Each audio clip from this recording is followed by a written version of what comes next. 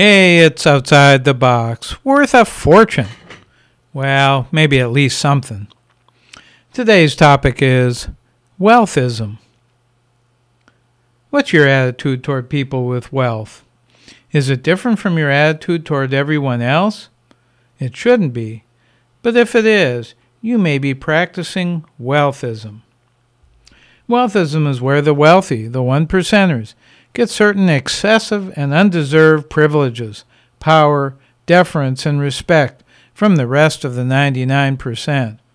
Just as white men benefit from racism and sexism, the rich benefit from wealthism. It might sound a little like classism, but I think it's different. Wealth in this country offers many benefits. Some are things a wealthy person can buy with their money, while other privileges are less tangible. The tangible privileges are pretty obvious. Wealthy people get tax benefits because most of their income derives from capital gains and interest or dividends, taxed at a lower rate. Billionaire Warren Buffett has famously claimed that he pays a lower tax rate than his secretary. The rich can afford better health care and good lawyers if they need one. They own lots of property.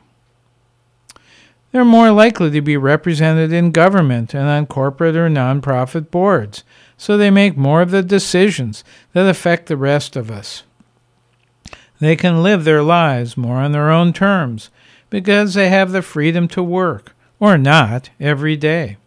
They don't have to earn money to have income and assets. In some respects, the feudalism of the Middle Ages, 800 to 1,000 years ago, never disappeared. We've simply replaced titles like Master, Duke, and Your Majesty with CEO, owner, and board member. Instead of serf, indentured servant, or sometimes slave, most of us are now called worker, associate, or employee. It's still a social order with a 1% that owns most of the property and the 99% that are the property and serve their so-called masters. There's also the belief that wealthy people are better than the rest of us, whether they earned at least some of their wealth or none of it. That attitude helped to elect Donald Trump, since many voters thought he must be especially gifted to have all those buildings with his name on them. Can we end this love affair with the rich?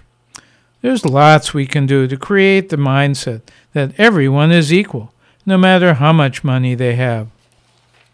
We can start by recognizing that wealthy people are just like the rest of us, with plenty of foibles and flaws. Trump is certainly the poster child for that.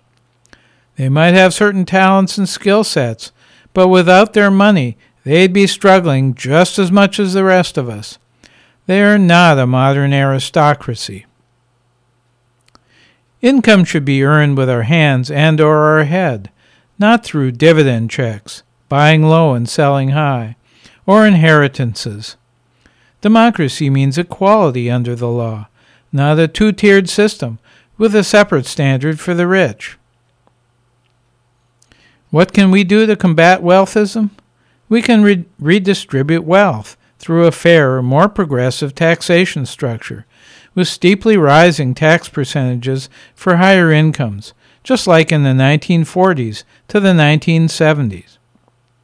We can talk up income equality, which offers more vibrant economies and happier people, and restructure our society toward that end.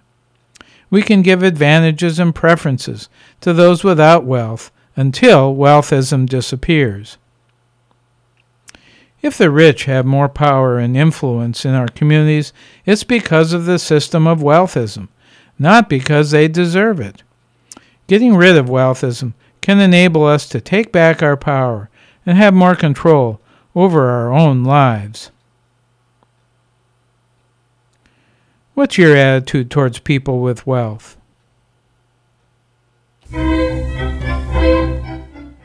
I'm Larry Dansinger, hoping we can redistribute the money of wealthy people to those with low incomes.